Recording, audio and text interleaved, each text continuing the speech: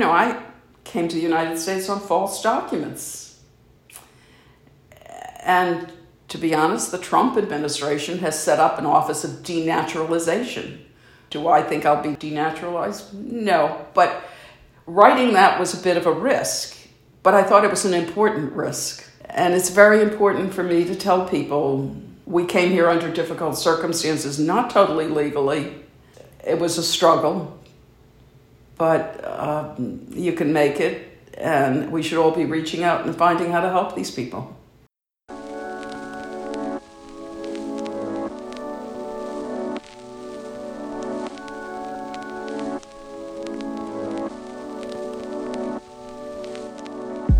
Welcome back to Portals, a virtual taste of the International Literature Festival Dublin, taking you beyond your radius.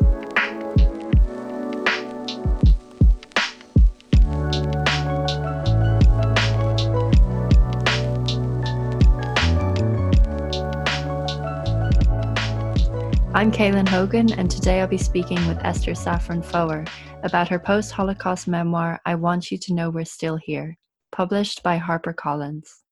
Thank you so much for being with us today, Esther. It's a pleasure to have you. I'm delighted. Thank you. How is everything there where you are? You're based in DC. A little crazy. The world is a very strange place right now. I personally have been in isolation for at least 6 weeks and feel really lucky because I have a nice big house and have everything that I need. And I know there are a lot of people that don't, which is so tragic. We don't know how long this will last. There have been a lot of blunders that have been made, I think.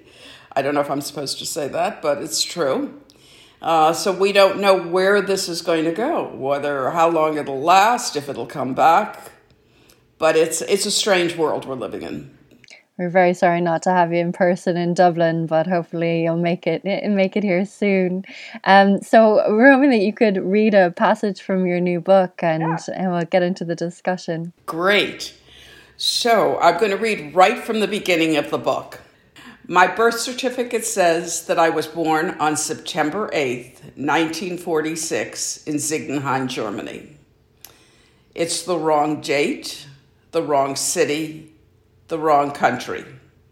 It would take me years to understand why my father created this fabrication, why each year my mother came into my room on March 17th, gave me a kiss, and whispered, "Happy birthday." Piercing together the fragments of my family's story has been a lifelong pursuit. I'm the offspring of Holocaust survivors, which by definition means there's a tragic and complicated history. My childhood was filled with silences that were punctuated by occasional shocking disclosures. I understood there was a lot I didn't know besides the secret of my invented birthday. My parents were reluctant to speak of the past, and I learned to maneuver around difficult subjects. When I was in my early 40s preparing to give a talk, I decided this might be a good opportunity to fill in a few gaps of our family story. I sat down with my mother in the pink kitchen of her 1950s suburban track house on a street where most of the other homes were occupied by families of Holocaust survivors. Sitting at her faux marble laminate kitchen table, I started with a few questions about my father and his experience during the war. He'd been an enigma, a mercurial figure that all conversation danced around, even in my own head. My mother took a sip of the instant coffee that she loved and casually mentioned that my father had been in a ghetto with his wife and daughter. He'd been on a work detail when they were both murdered by the Nazis. Absolutely stunned, I blurted out, "He had a wife and daughter? Why haven't you told me this before? How can you be telling me now for the first time?" I'd grown up surrounded by ghosts, haunted by relatives who were rarely talked about, and by the stories that no one would share. Thank you so much, Esther. That moment of revelation at the kitchen table is just such a powerful moment that sets off this search that takes you around the world, really looking for answers about your sister and to find out who she was and what happened, at that time.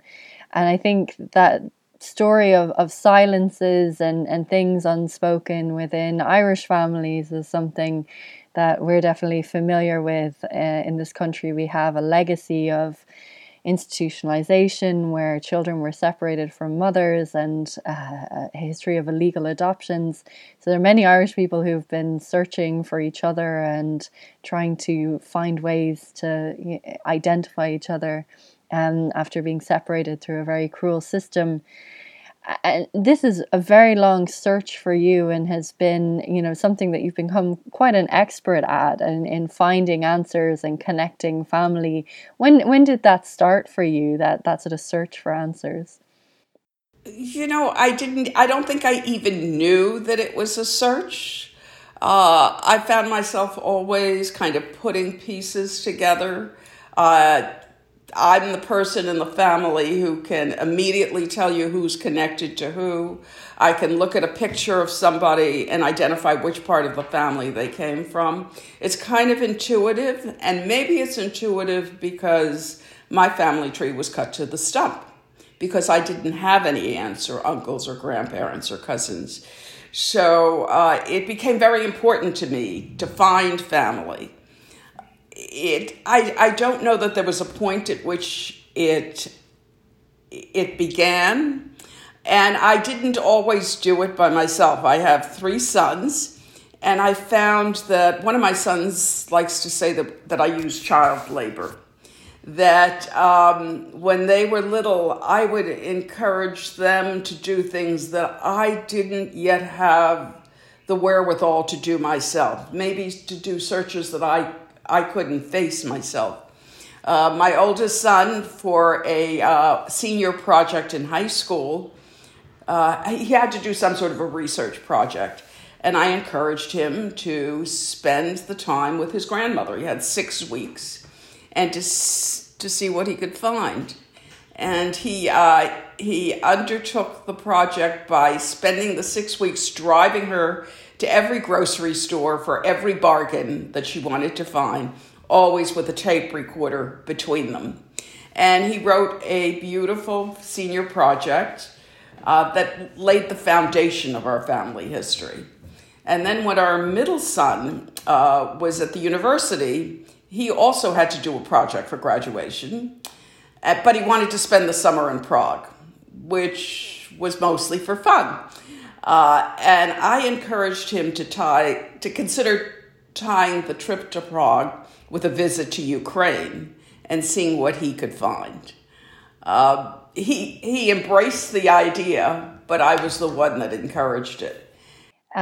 And this middle son, of course, is Jonathan Safran Foer, the author of Everything is Illuminated, which I read when I was younger, and is a very powerful novel about, I guess, semi-autobiographical about his experience trying to search for answers after sending him off to Ukraine. What's really interesting is our family story has now been told by multiple generations in very different ways, different voices, different forms. Jonathan's is a novel. It's very much a work of art. But because he wrote that novel, people started to come to me, mostly to complain. These were people from the little villages or descendants of the villages. And of course, it was a novel. It was full of fun and sex and lots of other things. And they would call me and they'd go, "It wasn't like that. How could he have done that?" And then say to me, "But this is what really happened." And so that's when the search was really propelled forward, when people started to come to me and give me little pieces of real information. The publication of his book actually brought the walls down on my story. I think you described it as fiction helped produce fact. It's so interesting. And I watched my grandchildren now, even though they're young, also telling versions of the story. And I think it's indicative of we all have to find a way to tell our story, to fill those holes in our heart, in our past, in our own way. And he was able to do it with that novel, but it didn't fill my hole. I had to take the next step. And that experience, I think, of interviewing people we know can be a very difficult one. Actually, I teach nonfiction. One of the first things I do is tell people to go out and interview someone, and they usually end up interviewing someone they know. And it can be, you can end up having conversations that you maybe never would have until you sat down and, I guess, with the idea of writing about it and having a more formal conversation. Was it difficult when you started trying to speak with your mother about the past, and at the stage when you knew this was something you did want to write about? How did that sort of shape the conversations, and how was that a challenge, writing this as nonfiction and as a memoir? The challenge was always talking to her. She was my mother. She had been through this incredible, horrific experience. And I always understood that my role in life was to bring joy to my family after everything they'd been through. So I would push, but only so far. And I knew how to push and then step back, and then maybe later to raise the question in a different way.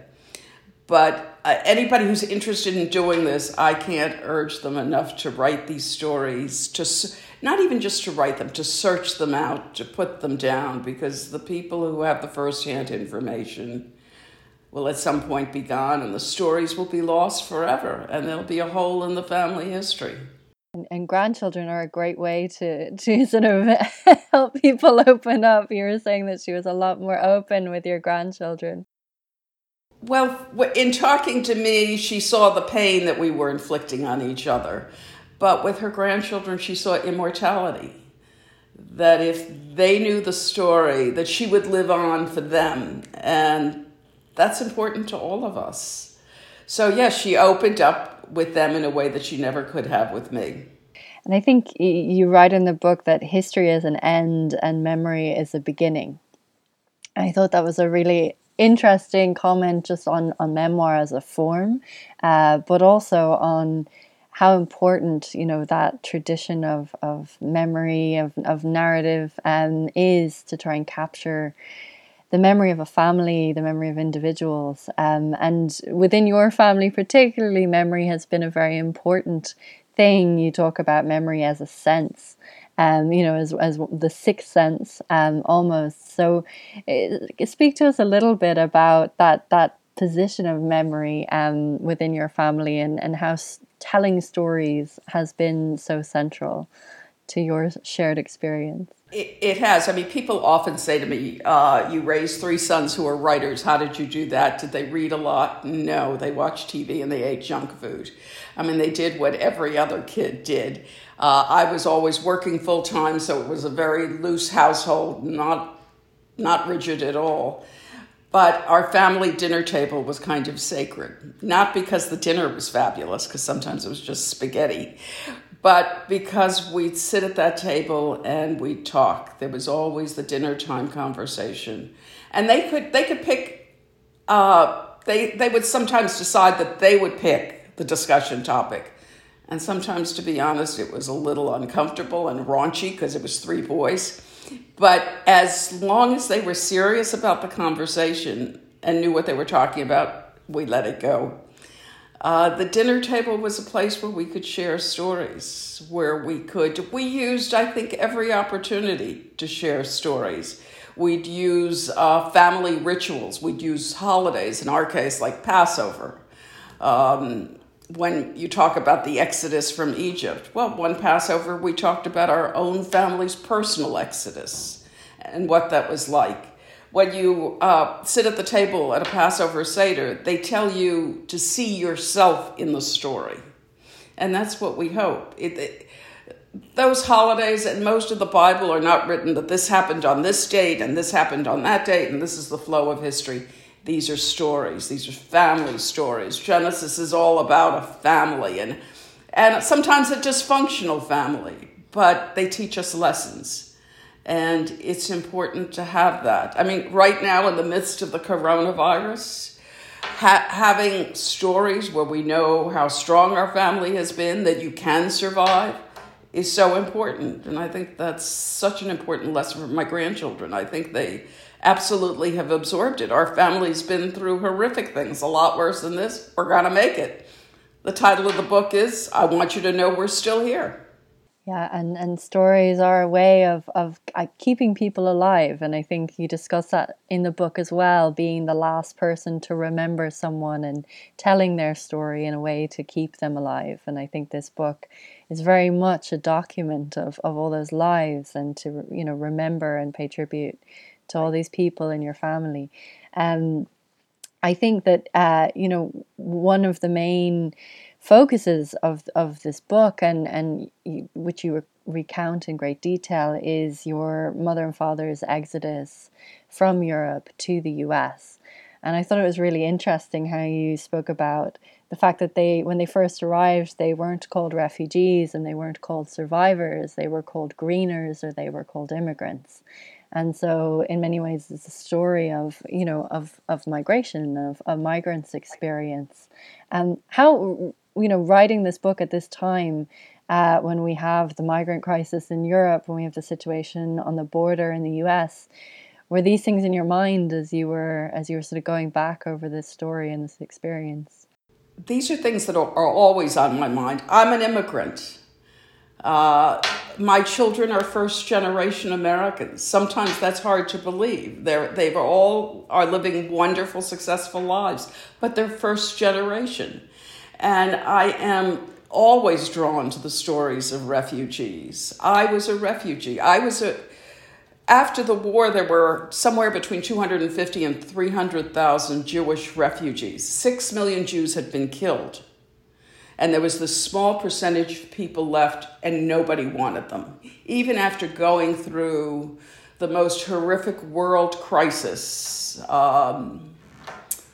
nobody wanted refugees. And I so identify with every refugee, and have several times our family has adopted a refugee family. And we've had people even live in our house with us for a week or two until they get on their feet and help them move into an apartment. And that was me. And I've seen people build successful lives, but they can't do it alone. They have to do it with support and help. The refugee crisis today in the world is horrible. And I feel so sympathetic. And the other piece of the story, when I talk about that first chapter and my birthday, well, first of all, I want to acknowledge that I was born on March 17th. I was born on St. Patrick's Day. And so I have a real affinity for your beautiful country. But why did my father create a false birth certificate? Because the immigration laws to get out of Europe were so difficult and blatantly anti-Semitic in most parts of the world. And without that falsification, we wouldn't have qualified to get into the United States, even though, you know, we were born in post-war Europe, in the graveyard of the Jewish world. Nobody wanted us, and people found ways to keep us out. So this refugee crisis is very personal for me, and I'm always trying to figure out how I can do something more for somebody who was in the same situation that I was in. And I think you capture something very powerful as well when you write about the moment that the Germans parachuted into small towns and villages in what is now Ukraine. And the fact that your mother, I think she was only 17, fled and had to leave behind her mother and her sisters. And it was surprising to some people that that everyone didn't immediately try and flee, that it wasn't immediately, the sense that everyone had to leave. And you speak about the difficulty in leaving the only place you've ever known, and the place where all your family resides, and the place where all your memories are. And I thought that was really powerful in sort of really capturing that the difficulty of that decision to flee, to become a refugee or to become an immigrant and to leave everything you know. This is something I think you understand through your own family history, but it seems something important for you to communicate through this book as well. Yes, because that's what's happening all over the world. My mother will say that she left, that it was just her intuition to pick up and leave. But she went back to her house, never said goodbye to her mother, and she lived until she was almost 99. And that still haunted her, the fact that she never said goodbye to her mother. She went back and, based on some crazy intuition, in the middle of June, she took her winter coat and a pair of scissors and one change of clothes. Not that she had a lot of changes of clothes, but she took one change with her. What made her do that? She was fleeing into the unknown. But she had all her life those survival skills. When I sit here now in this pandemic, I think, well, what would my mother do? She always had a cabinet in her kitchen stocked with so much flour and sugar and canned vegetables to survive for months. I don't live that way. But as I was stocking up for this pandemic, I thought, now, what did my mother have in that cabinet? What do I need to add to my cabinet? She wouldn't have been caught out with the flowers. She would not. All the flour gone on the shelves. She wouldn't have been afraid. I think that's important in everything we're going through. She might have been anxious, but she wasn't afraid. She was ready to move forward. So your mother went on this exodus. She, escaped into Russia and went as far as Asia, and then, as you came back to her hometown of Kolki in what is now Ukraine, and then moved on and met your father, and they both traveled together eventually to the US. But in between that time, they spent time in these places called DP camps, in which you also spent time in as a very young child. And you describe this as a forgotten epilogue in the history of the war and the history of the Holocaust. Can you tell us a little bit about these DP camps and that part that's been forgotten? That's so true. And it's true in the refugee crisis together. People come over and you assume they just get settled and everything is okay. Well, the war is over in Europe, and there are these refugees, and nobody knows what to do with them. The Allies originally said, just go back home. But that just wasn't an option, as it isn't today for refugees. They would be killed. People had taken their homes and their clothes, and so they set up these displaced persons camp, but they had to do it very quickly. So they set them up in anything they could find. In some cases, it was even former concentration camps. In our case, it was a former POW camp. And I looked, as I was writing the book, I loved looking at the pictures of me as a small child with all the wonderful things my parents had done for me and gotten for me. I had a tricycle. I had a beautiful little fur coat. I guess it's a rabbit coat. I don't know.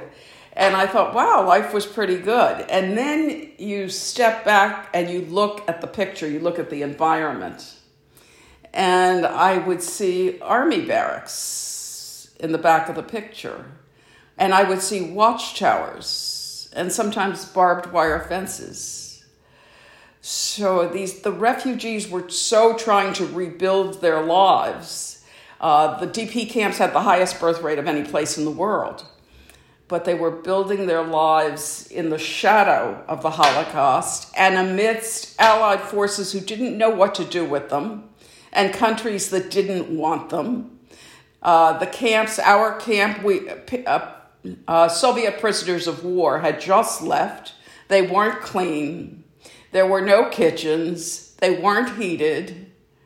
And the refugees themselves had to clean them up and make them habitable as much as they could. It was a complicated time that people don't talk about. They think, well, the war was over and then everything was good. But it wasn't. And I think people don't talk about the treatment of refugees by the Allied forces. I think there was, in your book, you talk about a report about how people in the DP camps were being treated as badly in some cases as the Nazis had treated them, only the Nazis had exterminated people and murdered people.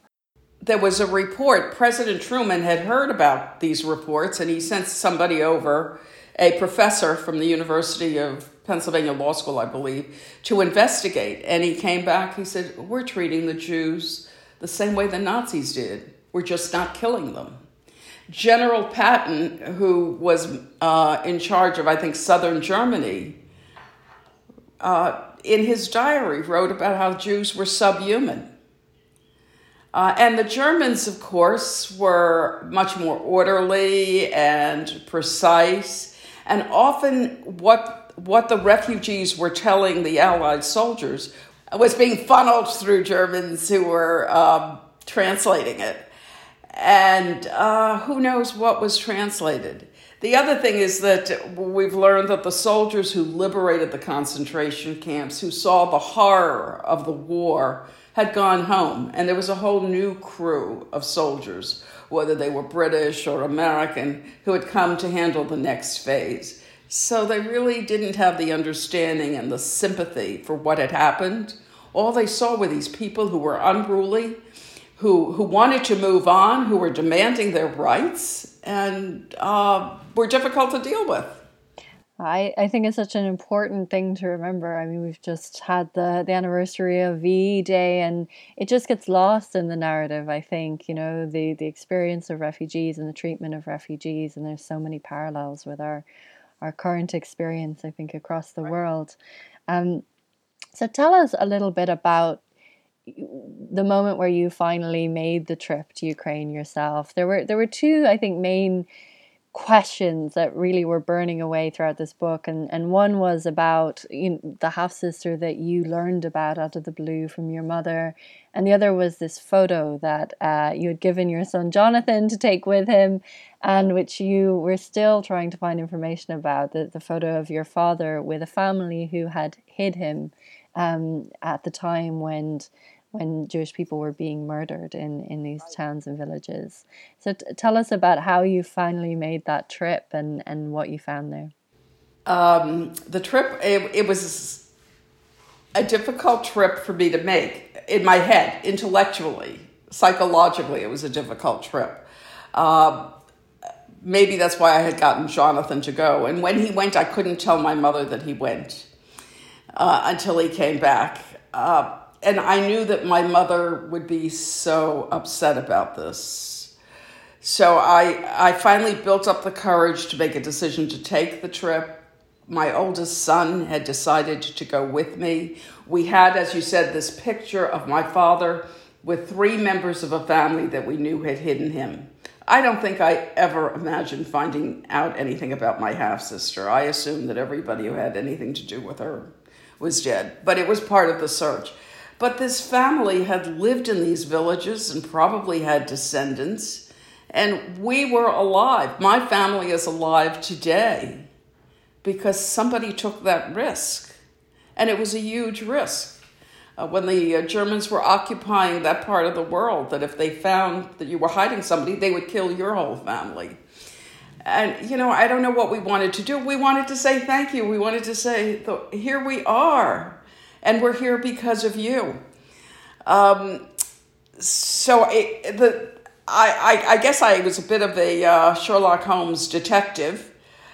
On trips to Europe, to Israel really, and Brazil, not trips taken specifically for this purpose, actually trips that I took because Jonathan was going to literary festivals, and he had a 6-month-old son and a 1-year-old son. And I came along as the babysitter. And people might come up to him and say, well, this is what really happened, and my family came from here. And he had already done the story. He'd moved on to his next work. So he'd give me those cards. And he'd say, if you want to follow up, follow up. And so I started to follow up and started to piece this information together. And it became clear that actually that Jonathan went to Trochenbrod, which is where my father's family was from, where his mother lived. But it became clear it wasn't where he was during the war. and that Jonathan going to Trockenbrod was not looking in the right place for these people. Somebody finally told me, oh, your father lived in this little village, and this was the name of it. I have friends who have done a lot of work in Ukraine and knew translators and tour guides, and I hired one of them to go to this village with this picture that I had of my father and this family. And this wonderful young woman who went emailed me. She said, I think I found them. And here's pictures of the family. And, it looked like it could have been them, but who knows? Maybe not. I guess the search was one piece, but actually finding them was something I thought would never really happen. So ultimately, in the insanity of my search, I hired a former FBI forensic photography expert who actually turned out to have had a family that was from Ukraine.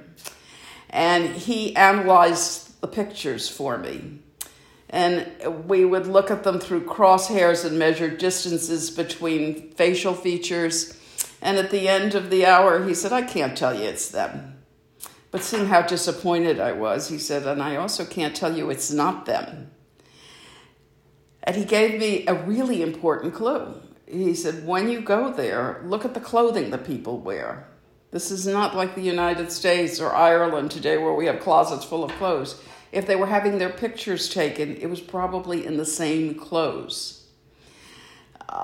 And that was ultimately a key piece of, a key clue for me. When I went there, indeed, I found, we met with the family, the descendants of the family that hid my father. It was pretty certain it was them, but I still couldn't quite convince myself. And we sat there and looked at their pictures, and there were indeed matches of the stories, of the clothes.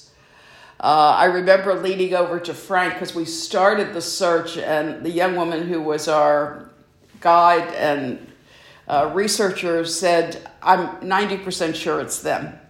And Frank, my son, said, well, how can you be 90% sure? She said, because the last 10% is up to you. And as we sat there in the living room of this house in the village where the family had lived, I'm listening to this and I'm looking at the pictures, and I leaned into Frank. I said, can this be real? And he said, 110%. And I keep in touch with them. I call them my Ukrainian family. They call us their American family. It's a relationship that's beyond family. Incredible to make that connection, and there's just so much more in the book about that whole story and that whole experience. But another part of your visit was the very difficult experience and painful experience of visiting the mass graves where your own loved one, your own family had been buried. And there's some images from this book that, just really stick with you. I think the accounts from witnesses of the ground still moving on these graves after people had been buried, lined up and shot and sort of buried in these pits. And another is the one of your aunt, who was also murdered, and accounts of someone walking around in her dress after her death. And that just really, I think, hit me. Very, those two images that are really haunting. How was that experience for you, going and visiting these burial places, in the middle of nowhere, really? Literally the middle of nowhere. At least one of these towns had been totally leveled. And hopefully when you all read the book, you'll see there's also humor in it. Life was filled with humor. We were with some Israelis who were also visiting some of these mass graves, and there were lots of funny things that happened when we were offered food. Everybody said, no, I'll just have bread, because they were afraid of eating pork. The Israelis brought this huge Israeli flag in the most embarrassing moment and unfurled it in the middle of the Ukrainian forest. And as I put the humor in, and I actually left some of the funniest stories out because they were too too improper to put in. I thought, well, should I be doing this? This is a horrific story. But life is filled with humor. And it doesn't make the sadness any less sad. It just makes it life. The other thing that surprised me, and then I'll answer the question because I haven't yet, is that village life was just like life that we have here. There were divorces, there were abortions, there were, all sorts of family issues, which sort of surprised me. I mean, you have this idyllic picture of life in these villages, but it was life. It was life just like we have life now, and that's important to understand. So going to the mass graves, that was ultimately all I thought I would be doing on the trip. I didn't expect to really find anything. I expect to be walking the ground my ancestors had walked on and breathing the air that they had breathed. And to visit the mass graves where I could finally say, Jews say Kaddish, a mourner's prayer. And before I went, I thought, I want to leave something of myself behind. I'm going there. What's the message I want to... And obviously I wasn't leaving it behind for them, but somehow I needed to convey something. And I decided to bring a family picture. We do a family picture every year, all of us together. And it's so important to me. My parents came to the United States having lost all of their families. They had me. And our last family picture had 14 people in it. So I decided to bring those pictures and to go to the mass graves that my grandmothers are in, that my great-grandparents are in, that my aunts are in, and my cousins are in. And to say, you're there. You probably didn't imagine that you had any survivors, but we are still here. And it is a story of resilience and survival, this book. And, right. And like you said, that humor and, these wonderful stories of your family and the traditions that you have, it just shines through the entire book. Especially you have 6 grandchildren, I think, is it? So a very strong future ahead as well. And you speak about the importance of names and carrying on, right. The memory of people. So definitely, these are being carried forth and ahead with your family. I wanted to ask you about, maybe you could tell us a little bit about your more unusual collection that you have in your house, the memory jars. When did you first start this collection? I'm not totally sure, but I've been doing it for quite a while. I think it really came into focus when I went to the Ukraine. And, if you want to bring back a souvenir, what are you going to bring back? This is not a place to go buy tchotchkes, if you will. So but it preceded that. I think I tell a story in the book. Jonathan always did this. His college room, dorm room, had Ziploc bags with various collections of things that was so awful that when the fire inspectors walked through the dorms to see how things are, the report was that they came into his room and they go, holy shit, you got to see this. So it's become just kind of, I guess, somewhat of a family tradition. When I went to the mass graves, in the same way that I wanted to leave my picture buried in those graves, I wanted to take something back with me. So I had these little baggies, plastic baggies, and I took some dirt from each of the mass graves that I could bring back. Ultimately, I've brought back dirt from wonderful places. My husband is always horrified that I'm walking around with these plastic bags and that I'll go into historic sites and be looking for something to pilfer, to put into my plastic bag. And I sometimes have to wait until he turns his back.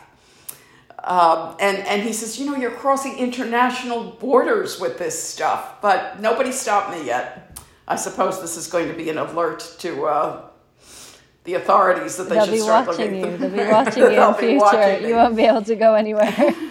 Right. So I have them lined up on my mantle. We live in a lovely house, and they look like an art installation. They're all in identical jars. They're labeled on the top, and there's dirt from all those mass graves. There's also our youngest grandson on his first trip. He went to Greece with his mother for a wedding. He brought me back sand from Greece so that I could add it to my collection. So there's the sadness and the joy of this family living and moving forward and doing amazing things, and I hope making the world a better place. It's a wonderful. I mean, you must have quite an archive, I think, between the memory jars and you were talking about, the in-depth research you've done, just having binders and binders of files and documents. I guess for people who are maybe thinking of writing their own life story or writing a memoir, do you have any advice? How long did this take you to finally put it all together, and was there anything you learned from writing the memoir and how to approach the narrative that you would share with people? So my piece of advice is do it. Don't worry about what form it will take. Just collect those stories and collect them while there's still people who have those stories that you can ask. I was never sure that it would turn into a book. I wasn't sure what form it would take. But I knew that if I didn't put these stories down, they would be lost. I am the family historian. I'm the collector of these memories. And if I had any hope of my grandchildren and their grandchildren understanding where they came from, it's going to be up to me to tell them. And people have often asked me, having 3 sons who were writers, did you consult them? What were you going to do? And I was frankly too intimidated to consult them. I just started writing, and it took, the search went on, it was a lifetime. The writing took almost 2 years, and I didn't show it to them until I was almost done. It was not only something I have done for future generations and something to remember my ancestors, but it's something ultimately I did for myself. It's the whole process of writing and helped me understand myself better. And if I say I lived with ghosts, and I kind of always have, putting the ghosts on the paper, I think took them out of my bed sometimes. It was a wonderful process for me personally. And when I showed it to my sons only when it was almost done, and they made a few suggestions, go a little deeper here. But ultimately, I understood it had to have my voice. And that was the gift I gave myself. Jonathan didn't want to take out the scene from the dorm room. No, there was no arguing over that. I think it's such an important process, and you're very transparent about the process throughout the book and about the experience of writing it and speaking with people, and I think that really helps the narrative. So it's a very powerful account. Are you working on anything at the moment? Do you hope to write anything else in future? I'm not entirely sure. I'm somebody who is always working on something. Most recently, after writing the book and now going on this tour, I've been playing with conceptual art. In a way, like my memory jars, which actually you can see behind me on the mantle. Lined up on the mantelpiece. They're smaller than I expected. For some reason, I thought of them as massive jars. No, you can't quite tell what they are. They just look like a piece of art under a piece of art. They do, indeed. So I've just been letting myself go in a different creative direction for a while and see where I land. But there will be something. Excellent. And we're through this series, we're asking writers what freedom means to them in this moment. And I wanted to get your thoughts on that. In a way, freedom for me meant coming to the United States, but I am so horrified that freedom isn't available to a lot of people. I can't help but think of the world we're living in, the refugees all over the place. And even for myself, by the way, when I wrote the book and I start with that story about my birth certificate, I was advised by some lawyers that, I came to the United States on false documents. And to be honest, the Trump administration has set up an office of denaturalization where they're denaturalizing people. Do I think I'll be denaturalized? No. But writing that was a bit of a risk, but I thought it was an important risk. And it's very important for me to tell people we came here under difficult circumstances, not totally legally. It was a struggle, but you can make it, and we should all be reaching out and finding how to help these people.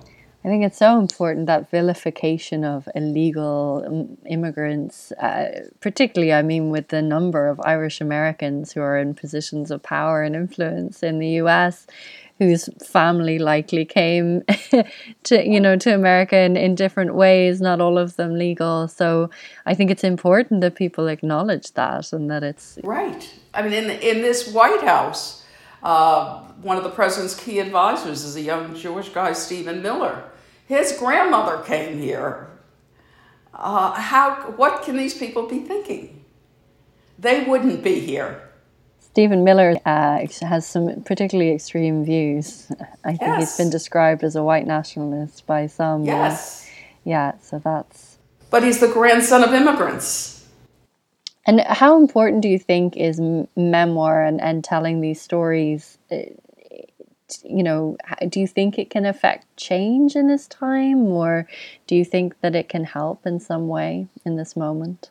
I think the importance of memoir, and you talked about this with history being the end of something. History is a series of dates. It's grand events on a global scale, on a national scale. Memoirs are those individual stories. It's a way to really to put yourself in that story. I mean, you mentioned my mother seeing somebody wear her sister's dress. That's a powerful image that you don't get from knowing the date that village was liberated. It was liberated on this date, and there was somebody walking around in my mother's dress. Those individual stories, as in the Bible, are so powerful and tell us so much about ourselves and family and life. I think the memoirs are just critical to really understanding what happened to people, not just the grand scheme of history and events. And we're in a moment right now of huge change, historic change, I think. So I guess documenting these moments and taking testimonies from people is really important. And it shows the amount of work that goes into finding them if they're not there. I think that you've shown, very clearly that it's better if they're sort of safeguarded first at the time.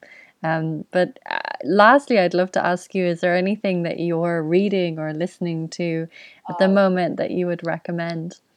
So really interesting. I was, my American publisher is Penguin Random House, and they had me come to New York to speak to a group of librarians. They had a handful of nonfiction writers whose new books they were releasing.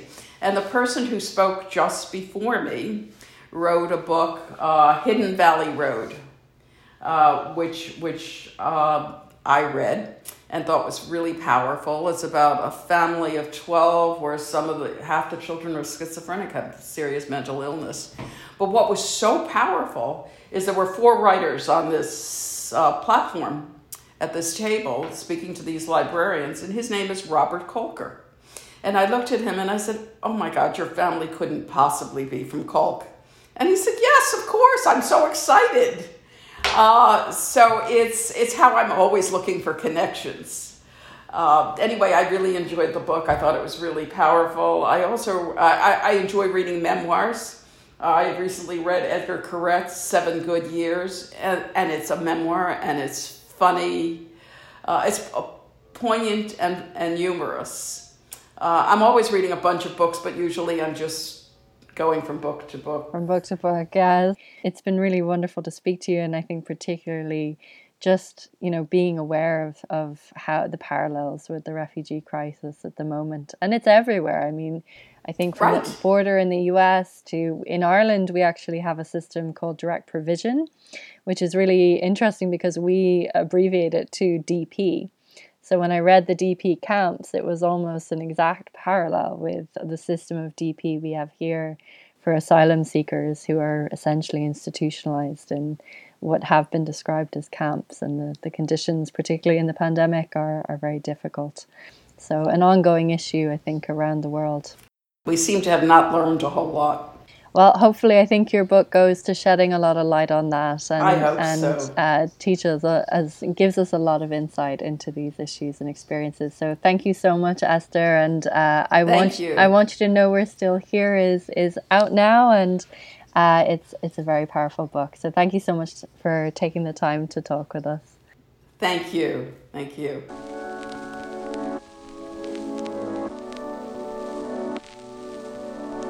Esther Safran Foer's book, I Want You to Know We're Still Here, is available now through our festival bookseller, The Gutter Bookshop. Next episode, we'll be speaking with novelist David Peace, author of The Damned United, Patient X, and the Tokyo Trilogy. Thanks for listening in, and thanks to our sponsors. The International Literature Festival Dublin is an initiative of Dublin City Council, kindly supported by the Arts Council.